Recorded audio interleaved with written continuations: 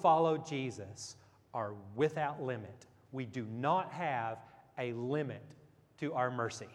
We do not have a ceiling that we're going to reach one day. And then we're like, all right, that's all the mercy we can give. We've done really well up to this point. We're done. That's as much as we can do. So, what's that going to look like for us as people of God's mercy? Once upon a time, in the year 2200, a group of 100 clones was sent to a beautiful island paradise where they had everything they needed for survival.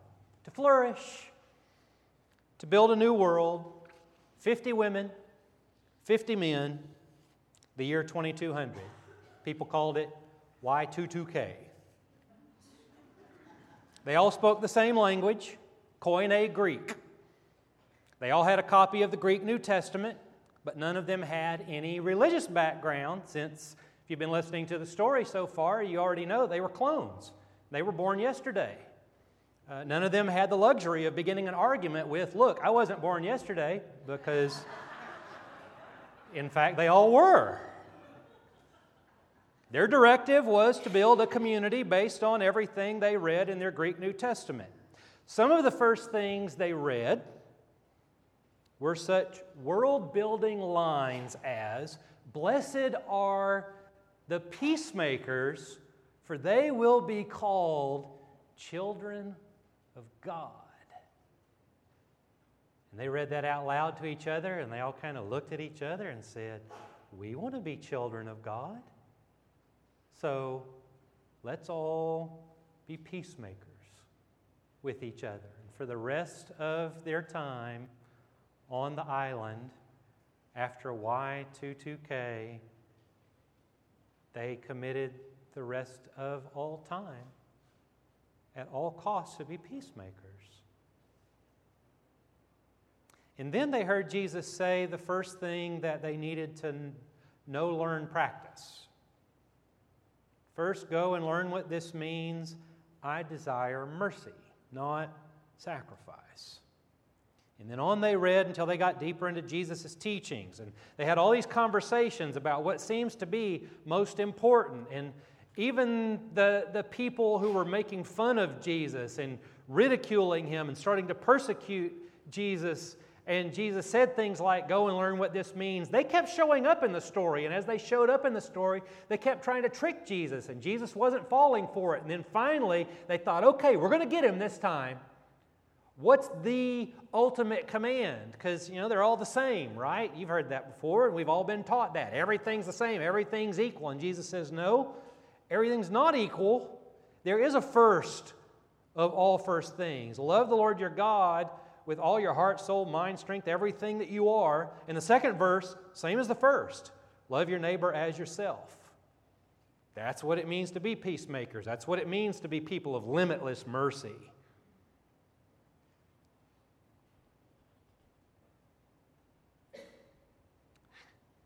But back in 2019, it's not quite as easy as just starting everything over from scratch, and we know that. We know it's not that easy, but what do you think would happen if we tried?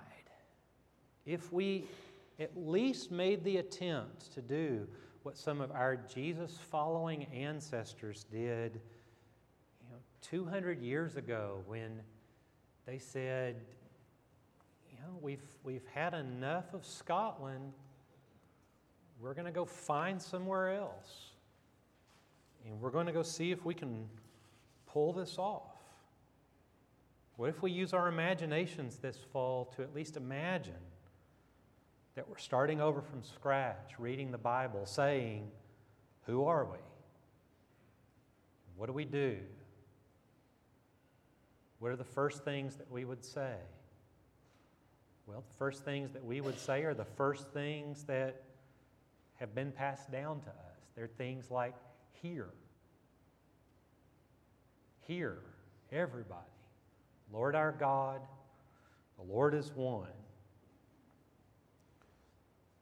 That was a long time ago. That one is still something worth hearing. And then from that, hear the Lord our God, the Lord is one. Early Jesus followers picked up on that impulse of the Lord our God, the Lord is one, and they personalized it for the people of God who say Jesus is Lord. And you know what they said? This is exactly what they said. Exactly. Word for word, verbatim, what they said in response to the Lord our God, the Lord is one. They said, so in Christ Jesus, you are all children of God through faith. For all of you who were baptized into Christ have clothed yourselves with Christ. There is neither Jew nor Gentile, neither slave nor free, nor is there male and female, for you are all one in Christ Jesus. Hear, O Israel, the Lord our God, the Lord is one. Fast forward to sometime in probably the 60s of the first century, like the 60s, and in the 1960s, and in 2019. It doesn't change. For you are all one in Christ Jesus. That's why we talk about things like love and faithfulness. That's why we say, blessed are the peacemakers. That's why we say, love your enemies and pray for those who persecute you. Nobody said this was going to be easy. I mean, the minute Jesus said, love your enemies and pray for those who persecute you, which was right after he said, blessed are the peacemakers, for you will be called children of God, my hunch is that some of the people said, hang on, time out. I like this whole peacemaking business as kind of a metaphor and an image. It sounds really pretty, but love my enemies and pray for those who persecute me? You're asking too much. Little did they know, he was just getting started. Because then he was going to start talking about mercy, not sacrifice. Once upon a time, a group of people made righteous by Jesus were sitting around a dinner table.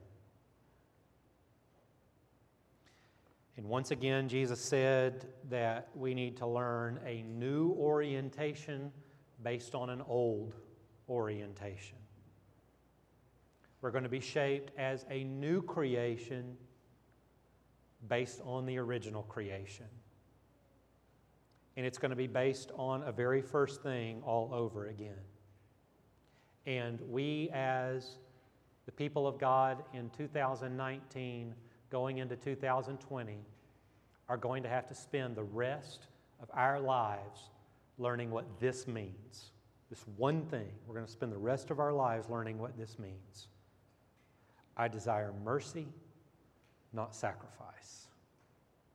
And all Jesus is asking for us at this point is to say, yes, yes, Lord.